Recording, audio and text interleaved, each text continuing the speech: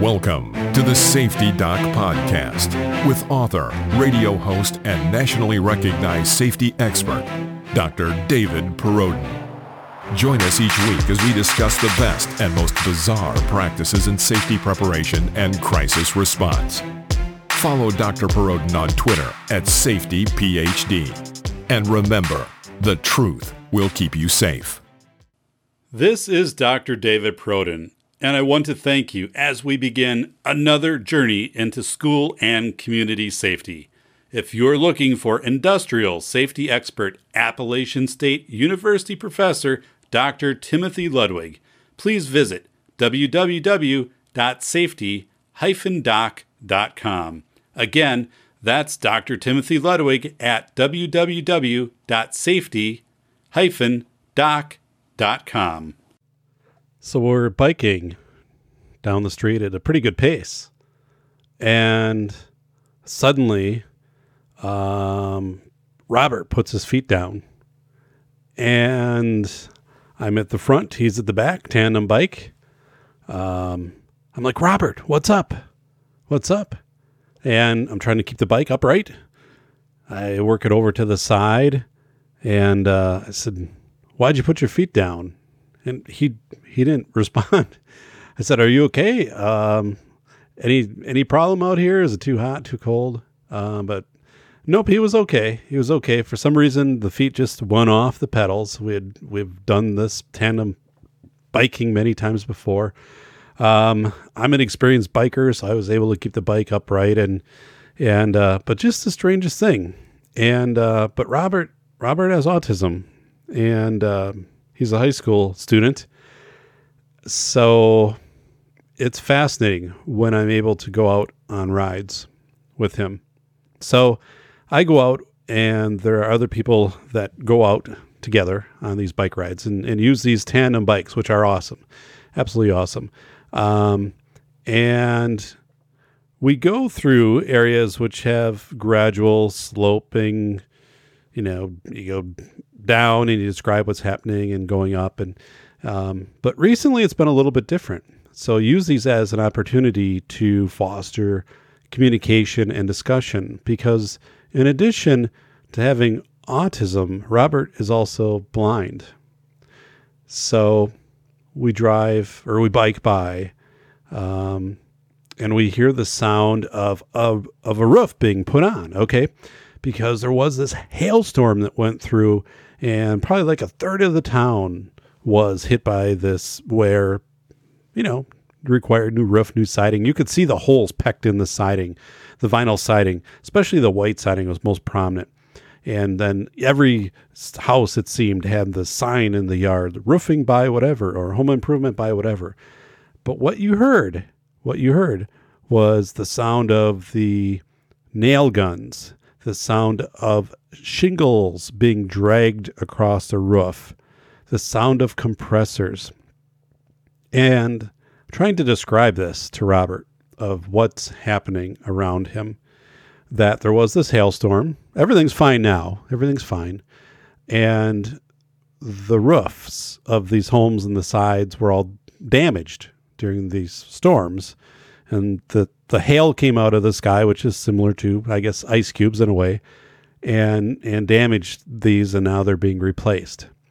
So it's an abstract concept. Think about it. It's a hard concept to describe to someone, one, who doesn't really understand what a storm is. And I asked Robert, what is a storm? And because he can associate things that go with a storm, wind, rain, but as far as, like the damage that can be done to a storm and some of those more abstract things, he's not able to do that. But he's able to do a ton of things. He's able to do a lot. But so we're biking, and I'm saying, okay, listen, up ahead on the left, they're going to be working on a couple homes. So we go by. What do we hear? We hear the air compressor. Okay, right now, what are they doing? They're putting down the shingles. It's actually, bringing a shingle. I've got extra ones. Here's what a shingle feels like. Goes on top. It's on top of a lot of houses, not all of them. But wow, while biking. And you know what? Robert's a strong kid, so we also work on cadence. And I'll be like, okay, we're going to push down, left, right, left, right. And I can figure out when our cadence is correct because I can feel his pushing down on the pedals. Because otherwise it gets to be a lot of work for me to get the bike going, especially up hills, because we keep the tires a little under inflated, kind of help with the maneuverability of the bikes and traction. But it can be a lot, especially, when you have a high school size student on the back. So we're going through and we're hearing this, and pretty soon William's saying compressor, and they're pulling the shingles and they're putting down the shingles, and it's just amazing. But what I wanted to talk about today was something I thought about during that bike ride. And it is, what's the rubric for good? What is the rubric for good?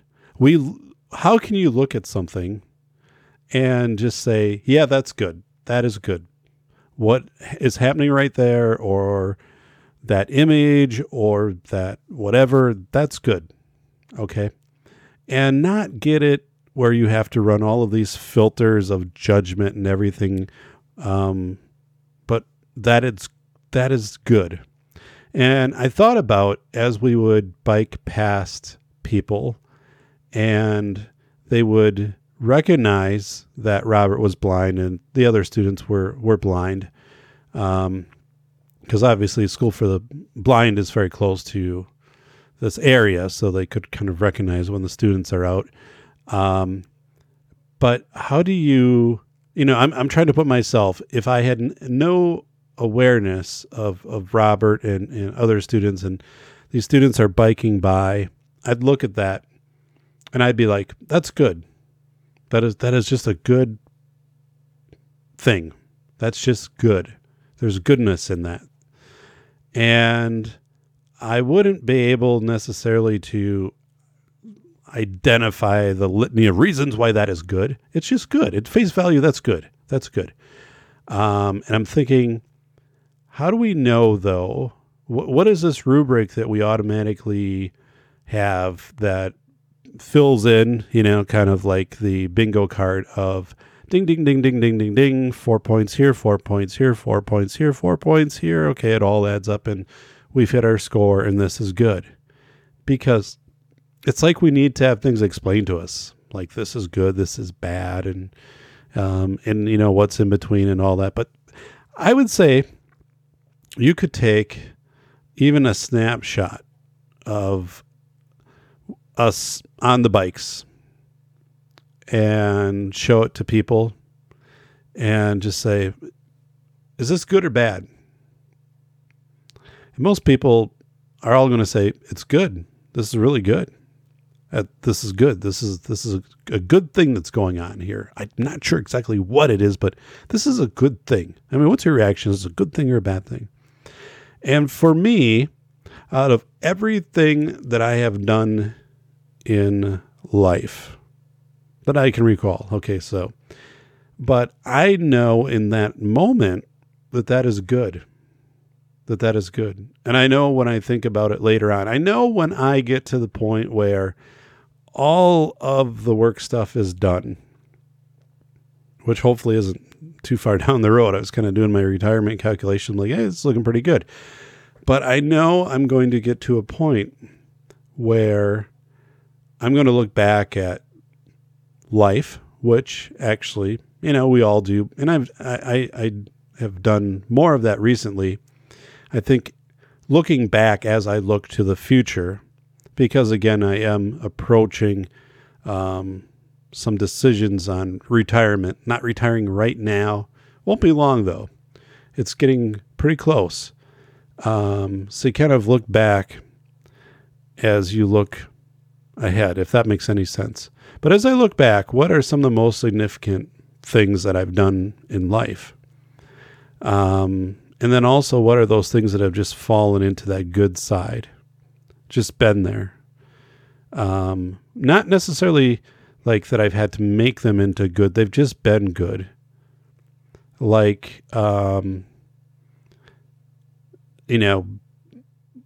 being on a bike. When I tell the story years from now of, what, I would bike with a boy who had autism and was blind, and he completely trusted me. And he was a fun kid. So imagine like 20 years I'm telling this story. And, at that point he's approaching 40 and whatever. But I'm just telling the story to other people. And, let's say 20 years from now. So you know what? I was biking, and just a perfect day. Sun was out, 75 degrees, and had all of this construction going on. All of these things, I was able to tell Robert what was going on. But, excuse me, that was something good. Like, I remember that. And I just remember, Robert was like having your own radio station from back in, what was it? The 70s and 80s, the cars they had where you would push, there were like 6 teeth type buttons, and you would push them to change radio stations. But really, they didn't exactly change. They just kind of got you closer to a different station. And it was kind of like that because Robert knows every song. So I kind of like would say, let's hear a little bit of whatever. Bing, bing, bing, bing, bing. He's there. He's singing it. He's right on. Okay, we've had enough of that. Let's do some Bon Jovi. So it's like the only tandem bike that also had an on-demand stereo with it. So we could do that. It was just kind of a fun thing with Robert. But also that trust. I'll tell you one thing. When a student who is blind, and maybe this is anybody who's blind, but when a student who is blind is willing to give you their cane, and then you guide them like to the bike. Imagine getting on a bike and you're totally dependent upon whoever is steering the bike and making those decisions. So you put that vesting in and you're there. And of course, I've known Robert for a number of years now, so I have that with him. But even still to this day, I know how hard it is for students who are blind. I mean, once you give up that cane, that is that security, that's being able to find your way around. It's also defense. There's so many things that are become ingrained in that cane. So when you hand that cane over, I think it's this display of trust, which is unmeasured. But like I said, I will look back, and there will be a handful of things, and a number of those will include, things with my family and whatever. But this will be a moment that I will always say, I'm glad I had the opportunity to be a part of, and it was good. And nobody needed to tell me it was good, and there didn't need to be any filters on what degree of goodness this was to do this bike outing. It was just good. So thank you for tuning in to the Safety Doc Podcast with the nation's leading safety expert, Dr. David Perrodin, author, radio show host, university instructor, researcher, expert witness, and consultant. Powerful testimonials.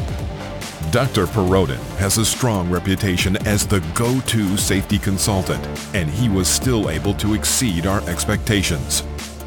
When we went looking for an expert in the field of crisis preparedness and prevention, David was the single person we pursued. Not easy stepping into the touchier subjects of life, but Dr. David pulls it off. Take a listen.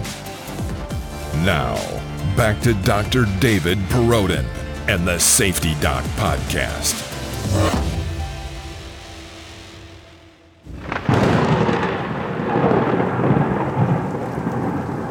My daughter.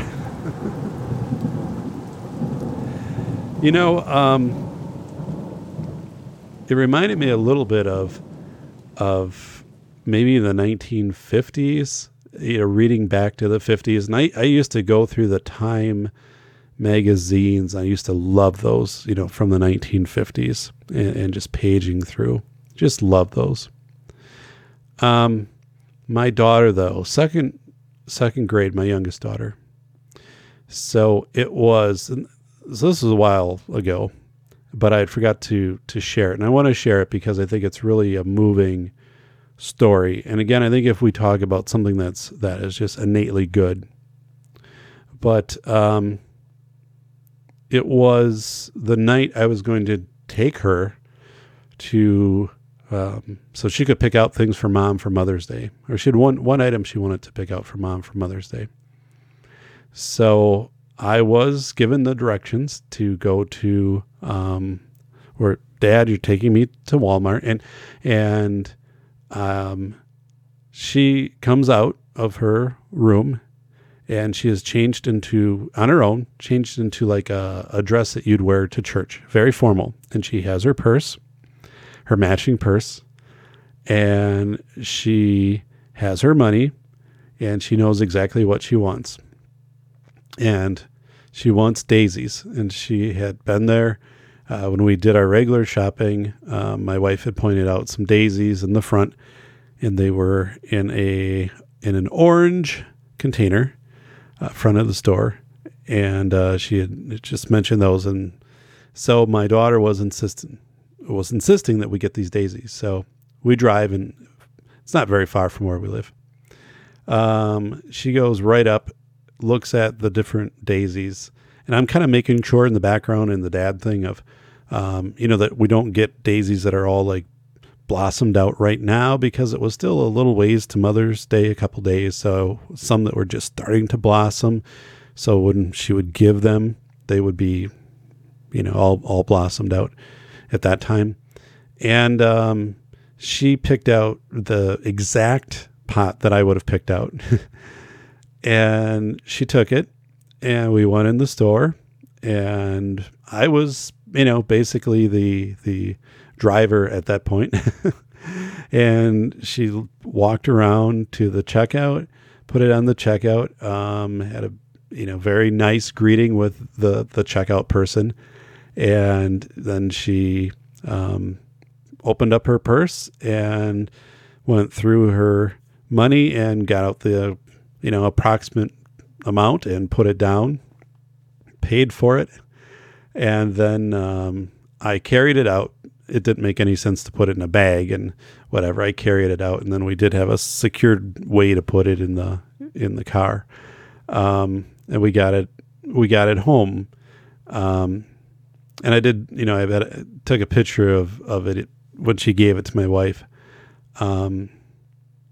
But it was, again, something special to dress formal and to do this, to take these steps.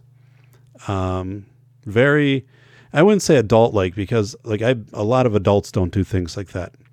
But you look at pictures of like people going to just baseball games back in the 1930s and 40s, and everybody was dressed up. Everybody was dressed up. It was more like that era that she did that, and just this mature thing. But I think to again take this snapshot in my mind of her looking over these daisies and then picking out, but then this whole image of having the purse and the formal dress and just again there was goodness in that. There was goodness in that moment. So again, one of these moments, and maybe I'm more cognizant of these things that now that I'm older. For those of you, by the way, who are watching this on YouTube, I do have my hair completely combed back today in the Egon Spengler Ghostbusters look. So I have a haircut coming up, but it's gotten a little bit long. So this is the easiest way to manage it. It's kind of fun because it makes me like an inch taller than I am. So instead of 6 foot, I go to like 6'1" with this. So maybe I need to work this more often. And actually, it's not a bad look. But In summer, I like to keep it a little shorter than where it's at right now. But so yes, I have my Egon Spengler, look going on today. It's pretty cool with a visor if you do that, pair of visor with it. So, but these things you recognize is good. And I don't think you don't have to have people explain it to you. And I think other people would recognize it as good also. And I think it holds to the test of time that it's good. I don't think it's context dependent. I don't think it's context dependent. But again, maybe it's just I'm getting older and I'm being more aware of these types of things. I don't know. I don't know if I just would have glossed over it when I was younger. I might have. But not now. Definitely not now. So, it was back about, 12 years ago or so. I was a tour guide. Hey, everybody. I'm David. I will be your tour guide today here at Fort Winnebago in Portage, Wisconsin. The fort, approximately 1818 for some of the first buildings to be erected. And one of the remaining buildings here is from 1824. This could also be the start date, but we know for sure 1824. This is the surgeon's quarters. Originally, though, this was built years prior, and it was used as more of a trading port. I think they used it actually as a building. So the Fox River is there in the Wisconsin, very close by. So portage literally means portage. Like you could drag your canoe or whatever boat, I guess, back in the 16, 17, 1800s across about a mile of land between the Wisconsin and Fox. And from the Fox, you could get out to the Atlantic, and the Wisconsin would get you to the Mississippi. So you could cover quite a bit of range.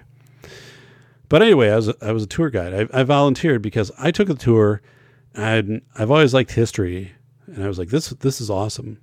So what happened was, I believe it was in 1828.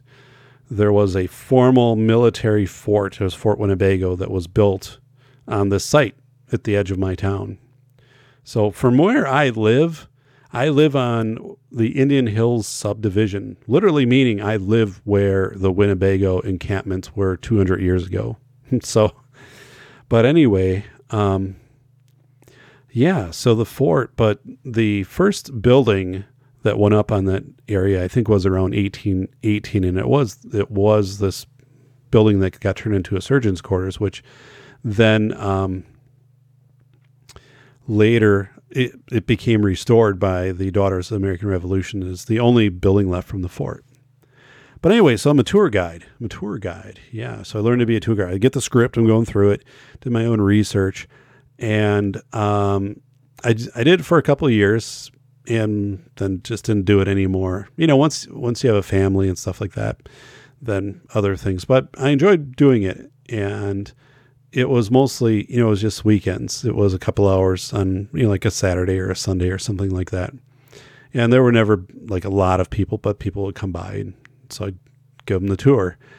But I also, let me get back to the building. So the building was there, and then you could go up and hire someone to help you move your things from like across the Fox to the Wisconsin, or Wisconsin to Fox. So that's how it was originally put together.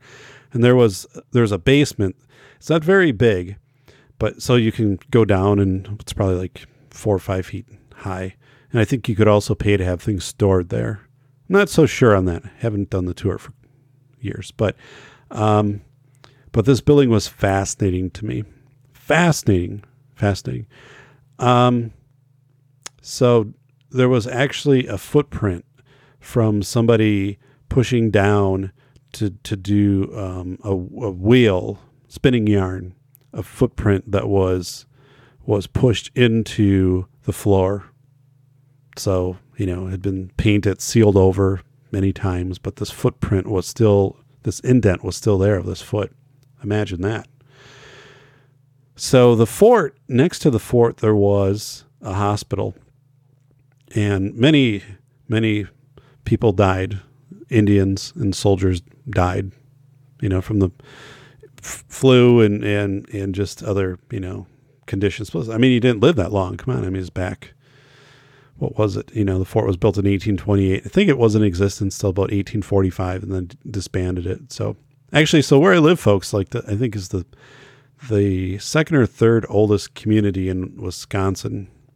So there used to be a time when people would like, hey, I'm putting an addition on my garage, and then they would find, some bodies they'd dig up because people were buried there, and nothing was ever marked. But it's kind of just an old town. That's what you get.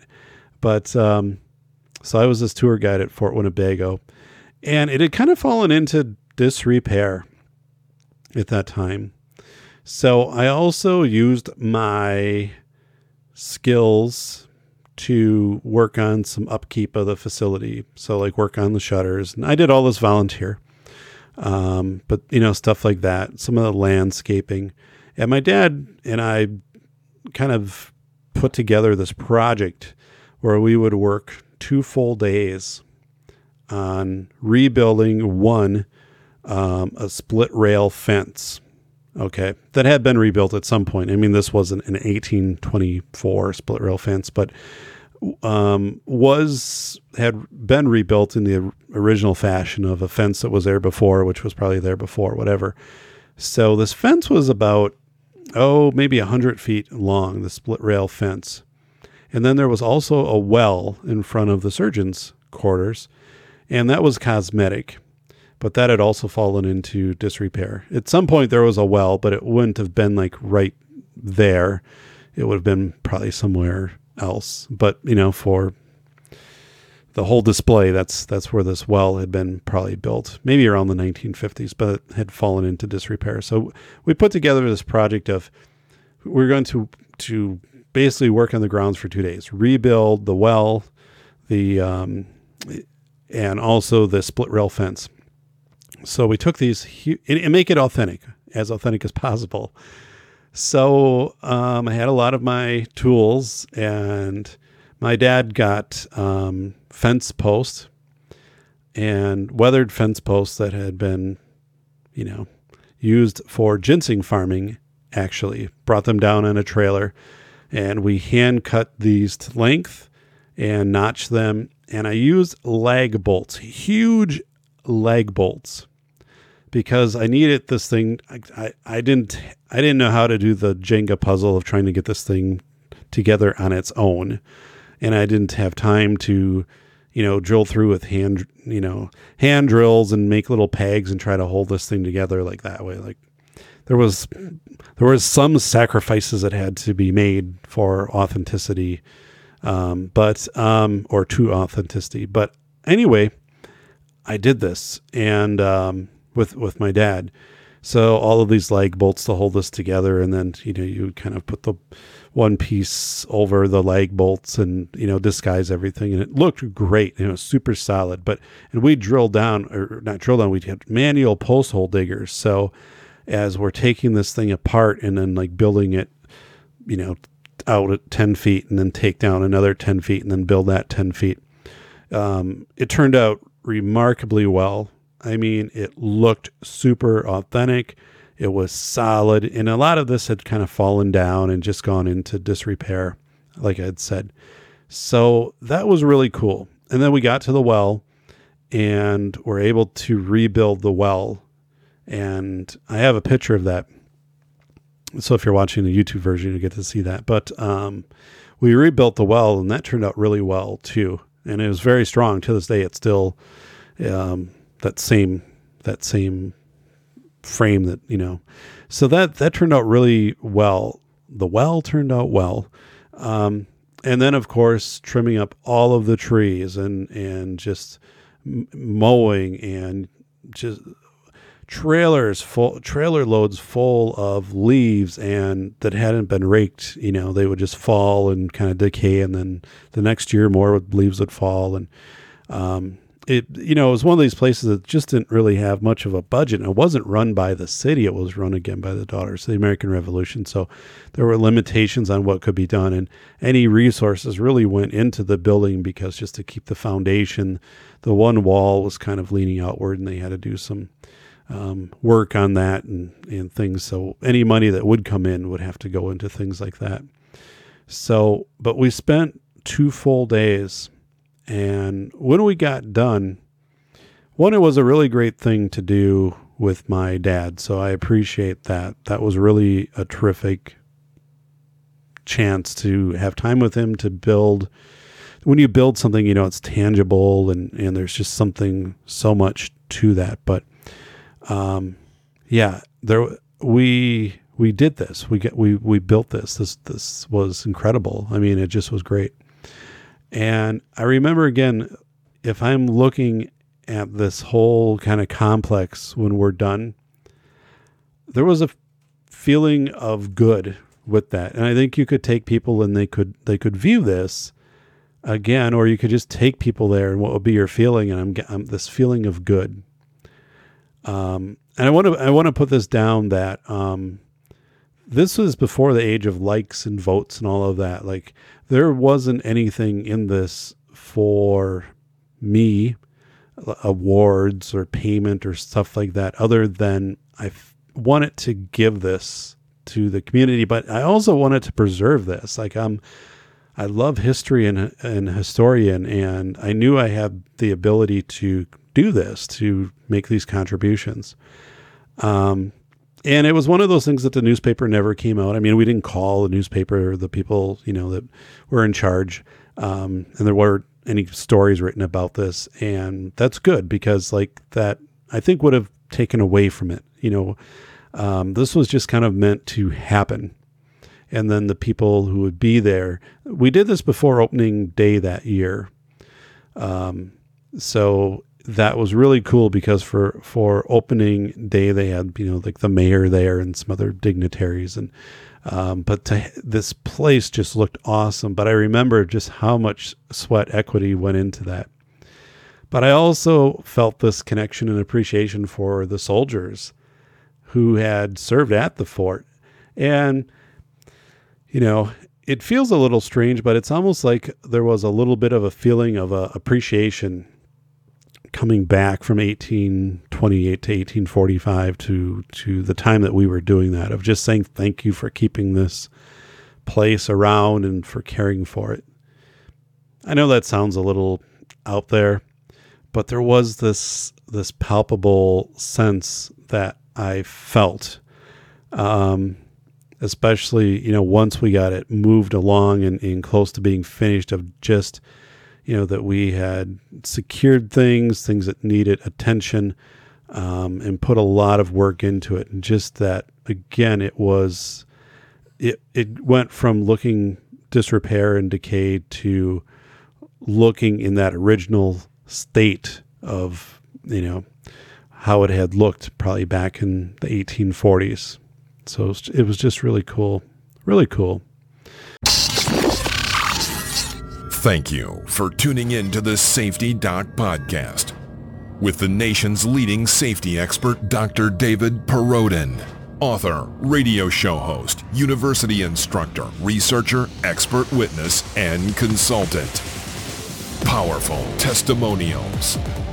Dr. Perrodin has a strong reputation as the go-to safety consultant, and he was still able to exceed our expectations.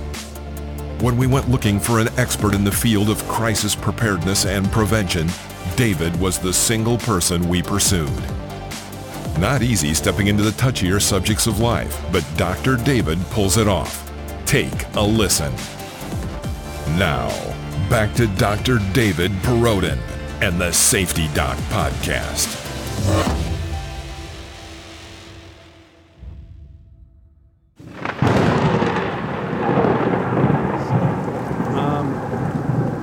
I'm going to switch gears and talk about my microphone setup. Wow, that is switching gears. So yeah, no, I'm ordering a head mic, so it'll have the piece coming out, and so basically a headset is what I'm ordering. Okay, a headset. But the reason I'm ordering a headset is I do a fair amount of communications which are not podcasts, obviously, or I'm not participating in podcast. And for those, I just need to be able to talk to people. So to set up the microphone, it does a great job for recording better audio for like the podcast, but it's not anything I really need for a lot of the work that I do. I'm going to talk about an article right now.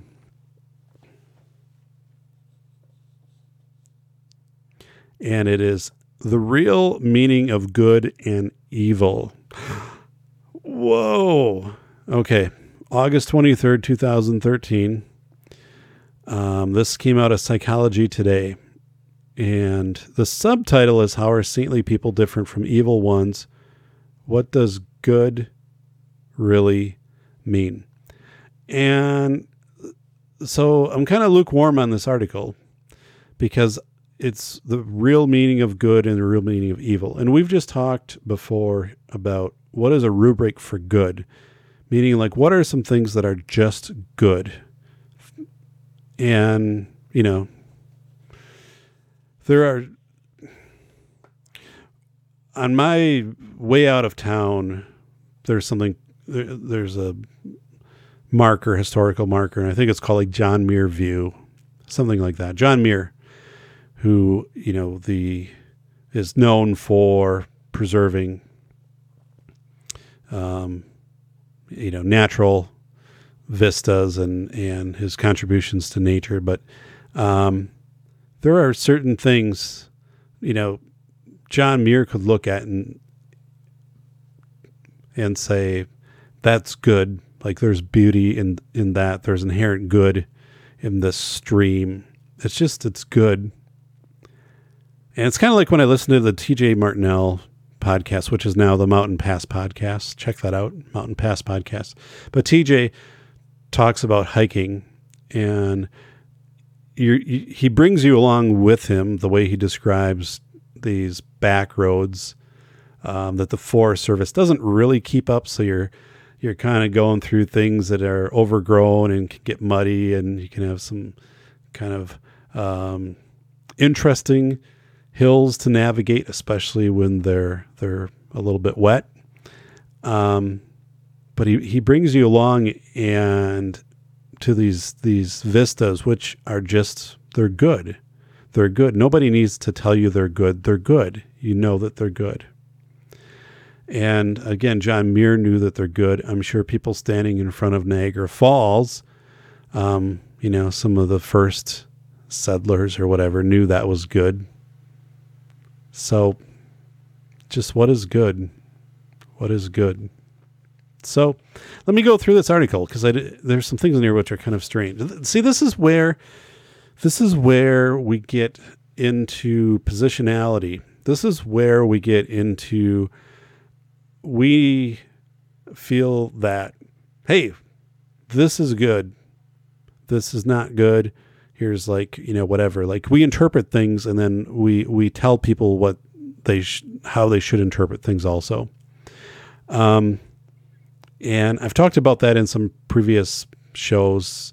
This whole thing of positionality, meaning it's one thing for an authentic experience, and it's one thing for an experience which has been put together by somebody else. And it's like kind of like when we took a trip to Disney. I mean, the person that helped us plan the trip, and that was very helpful, had been there many times. So of course had favorite things that they had done, but was very careful into saying, just because like this was something that our family enjoyed doing or whatever, like doesn't mean your family's going to enjoy doing it. So here are some of the details. All you want to know is like, here's some times when this will be less busy. Here's some extra ways some ways to get extra fast passes and some of those things. And, just in general, when you're traveling, if you can kind of group things together. So like whatever. So those were all helpful, but left a lot of open space.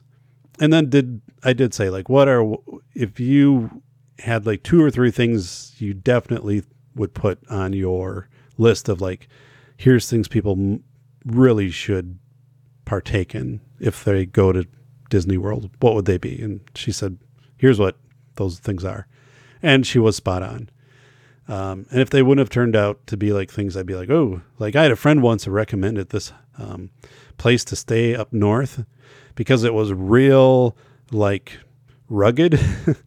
And we stayed at this, like he loved going there with his family. And just like to him, this was, better than sliced bread. So we booked it and we hated it. It was way too rugged for us. And I remember, my daughter looking at the bottom of her socks after she walked across the floor in this place we stayed in, they were like brown because it was rugged. I mean, it wasn't meant to have kind of the modern conveniences and stuff like that. And we're more into that. Not that we're like super high scale, but like definitely, Holiday Inn Express or something like that. And now when we do, vacation, if it is something that's going to be more cabiny or something like that, we'll go, again with more amenities because we don't do a lot of that. But it was funny because his view, and he was convinced that we would have the same experience that he and his family had, but no. I remember like just after an hour there, I'm like, what was he thinking? Like this wasn't a prank because he wouldn't do this to me like we wouldn't. And so just kind of got a kick out of that. So let's talk about good though. What is good? So per this article, good means a lack of self-centeredness. It means the ability to empathize with other people, to feel compassion for them, and to put their needs before your own. Okay, I'm going to read that again. Good means a lack of self-centeredness. It means the ability to empathize with other people, to feel compassion for them, and to put their needs before your own. I don't agree with that. I believe good exists independent of that. Because right now we're assigning what a human is assigning as good. So you have to put compassion into this and empathy, and it's not self-centeredness. But I'm like, again, like Niagara Falls or, my bike ride with Robert. I mean, these types of things. You don't have to inject this empathy, self-centeredness, putting compassion in there, needs before your own. Some things are just good. Okay? So this is very important, I think, for psychological health. I think this is very important when we get to the part of the safety doc that focuses on agency and purpose, which we've done a lot on. And I could certainly get into the school shootings and violence and things like that. And I am going to have on Will Cloud, who is producing the movie Just Another School Shooting. I'm serving as a consulting producer to that.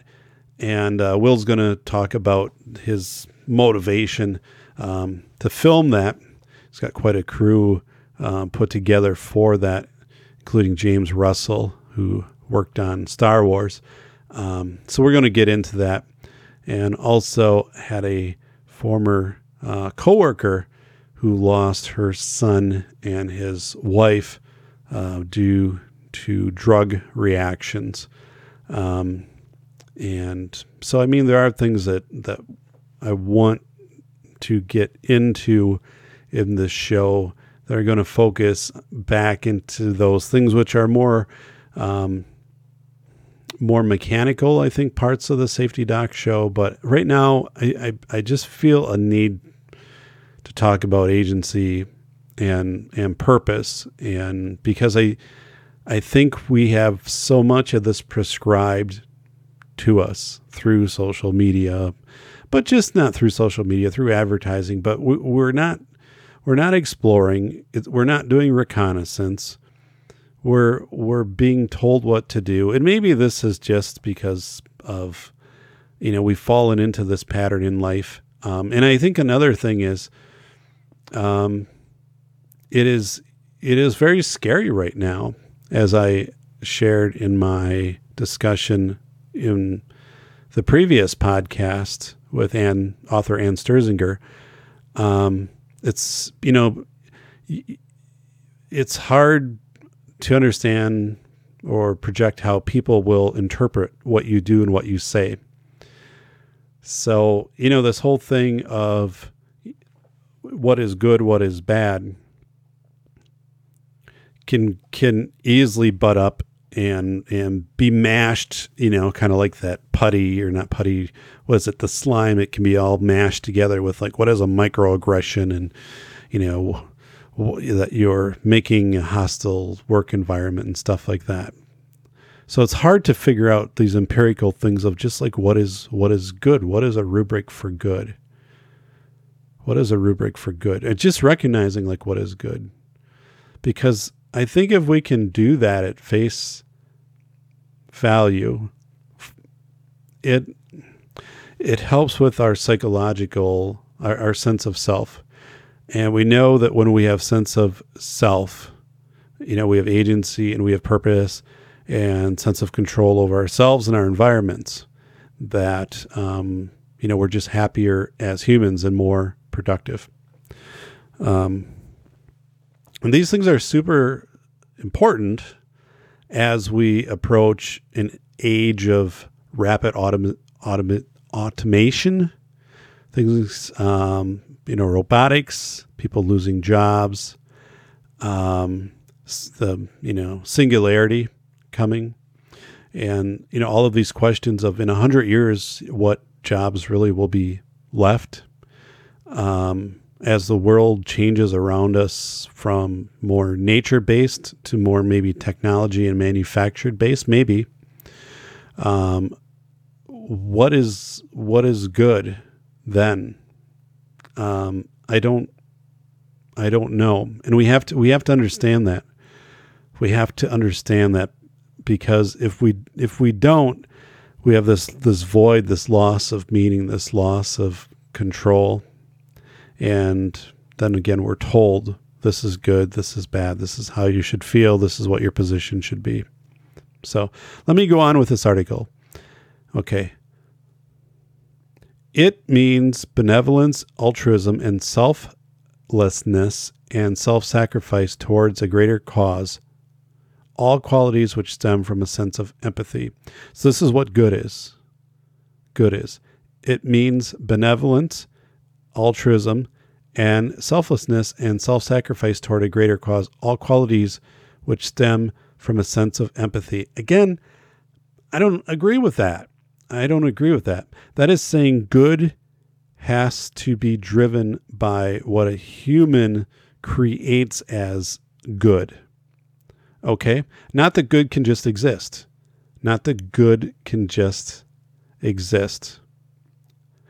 I love biking, and I'm planning on biking tomorrow. I actually just charged up all of my various lights on my bike. They all USB charge now, which is great. Absolutely love that. But there's a garden I'll pass tomorrow, probably because it's usually every year this guy does a small garden, maybe about 2 acres, and plants different things. It's really cool.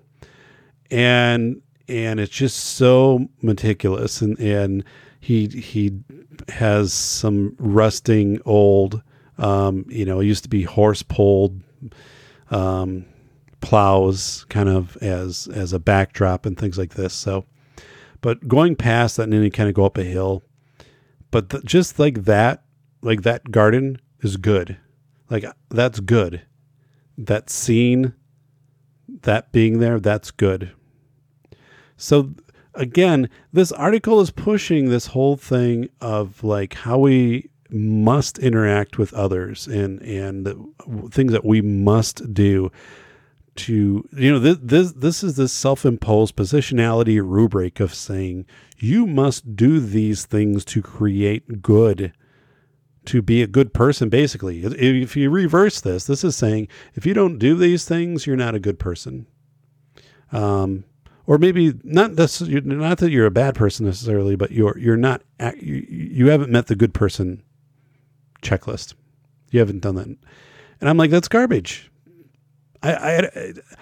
Things can be good without having this human filter.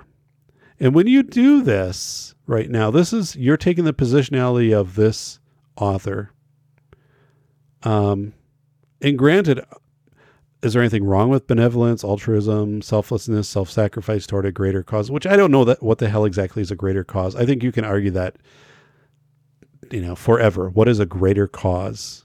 Well, is there a greater cause than one's own, I guess, happiness, sense of agency and purpose?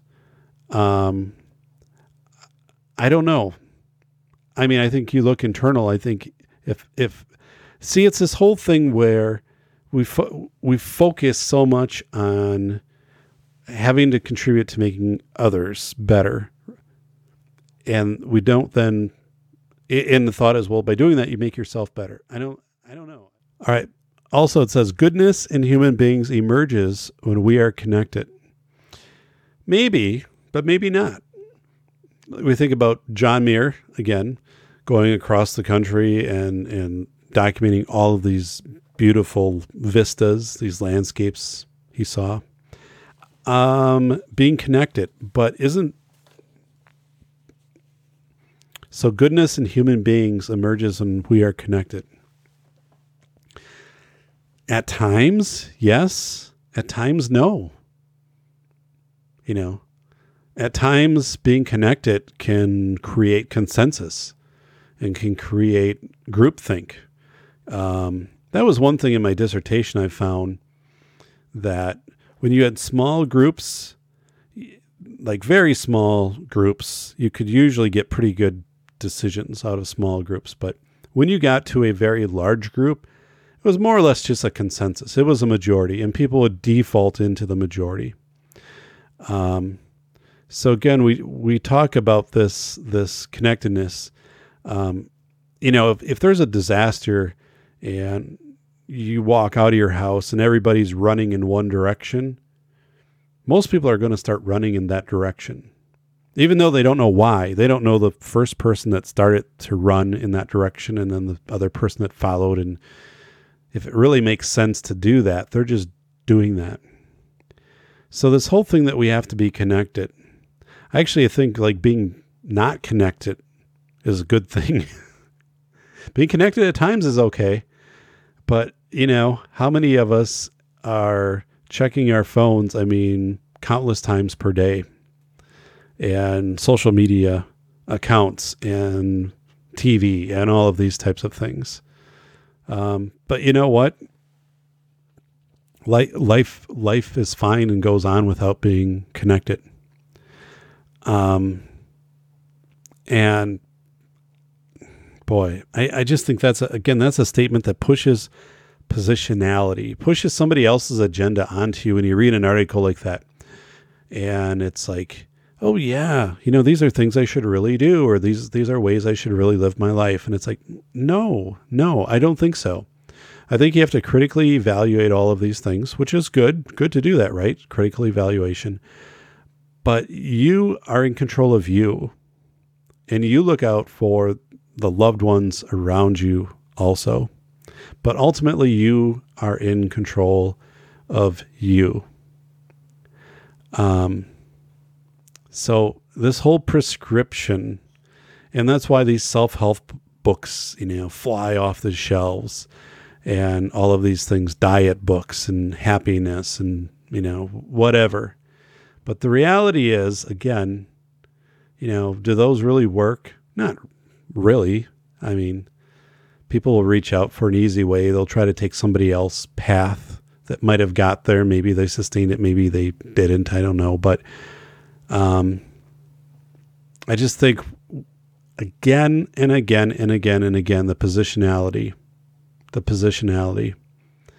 understanding when you are being told something versus like what I talked about earlier with Robert and with my daughter and the flowers and those types of things, versus like this person saying like goodness in human beings emerges when we are connected, and gives all of these types of things. No. Afraid not. I'm not going there with you. I'm not making that trip.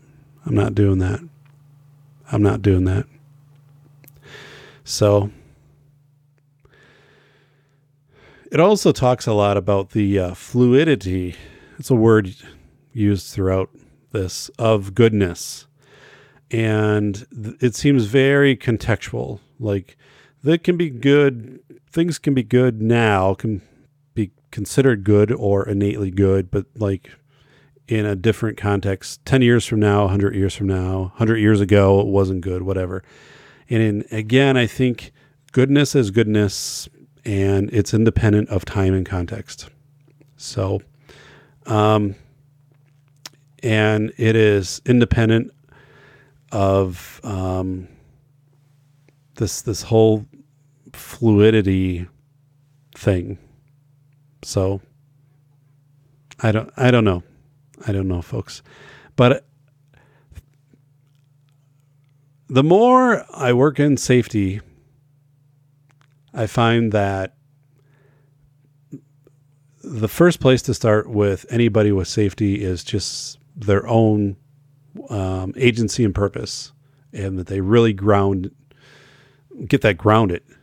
And then once they have that and can identify that, and it's amazing how many people will admit that they've been more or less a kite, the winds of the positionality of others, political parties or left or right or whatever, how much that's controlled them. And you hit the wrong wind, you can go and crash that kite and smash it. So it's again amazing to me, because these are people who are, my age or younger or older. And once you've been moved to that position or to that place where positionality, and you've been so controlled and just have been told what to do, told what is good. I don't know. It's not good. It's not good, because you'll always be looking for that. I was watching this documentary that how they built the Met or the Metropolitan, was it the Lincoln Music House in New York. I think it was back in the early 60s. And the architect got some people up on stage, and they started to sing before the building was completed. And he said, once I could hear the voices come off the different angles of the way that I had designed the building and everything, I knew that we had good acoustics. I knew we had good acoustics. Now, he didn't have machinery. They weren't measuring everything from every angle and whatever. But he said, I knew the building had good acoustics. I knew it. And it did. That was later confirmed through, these machines, which are, again, have positionality because they're created to measure certain things, and there could be machines created to measure other things. But there's something, again, that can just be identified as, that's good. That's good. We're good. So thank you so much for listening to the Safety Doc podcast. Please check out my previous podcast. This is number 70, so we have a number of podcasts out there, and I think there's a lot for everyone. This has been the Safety Doc Podcast with author, radio show host, and leading safety expert, Dr. David Perrodin. Remember to check back each week for the latest best and most bizarre practices in safety preparation and crisis response. You can find Dr. Perrodin on Twitter @SafetyPhD. And remember, the truth will keep you safe.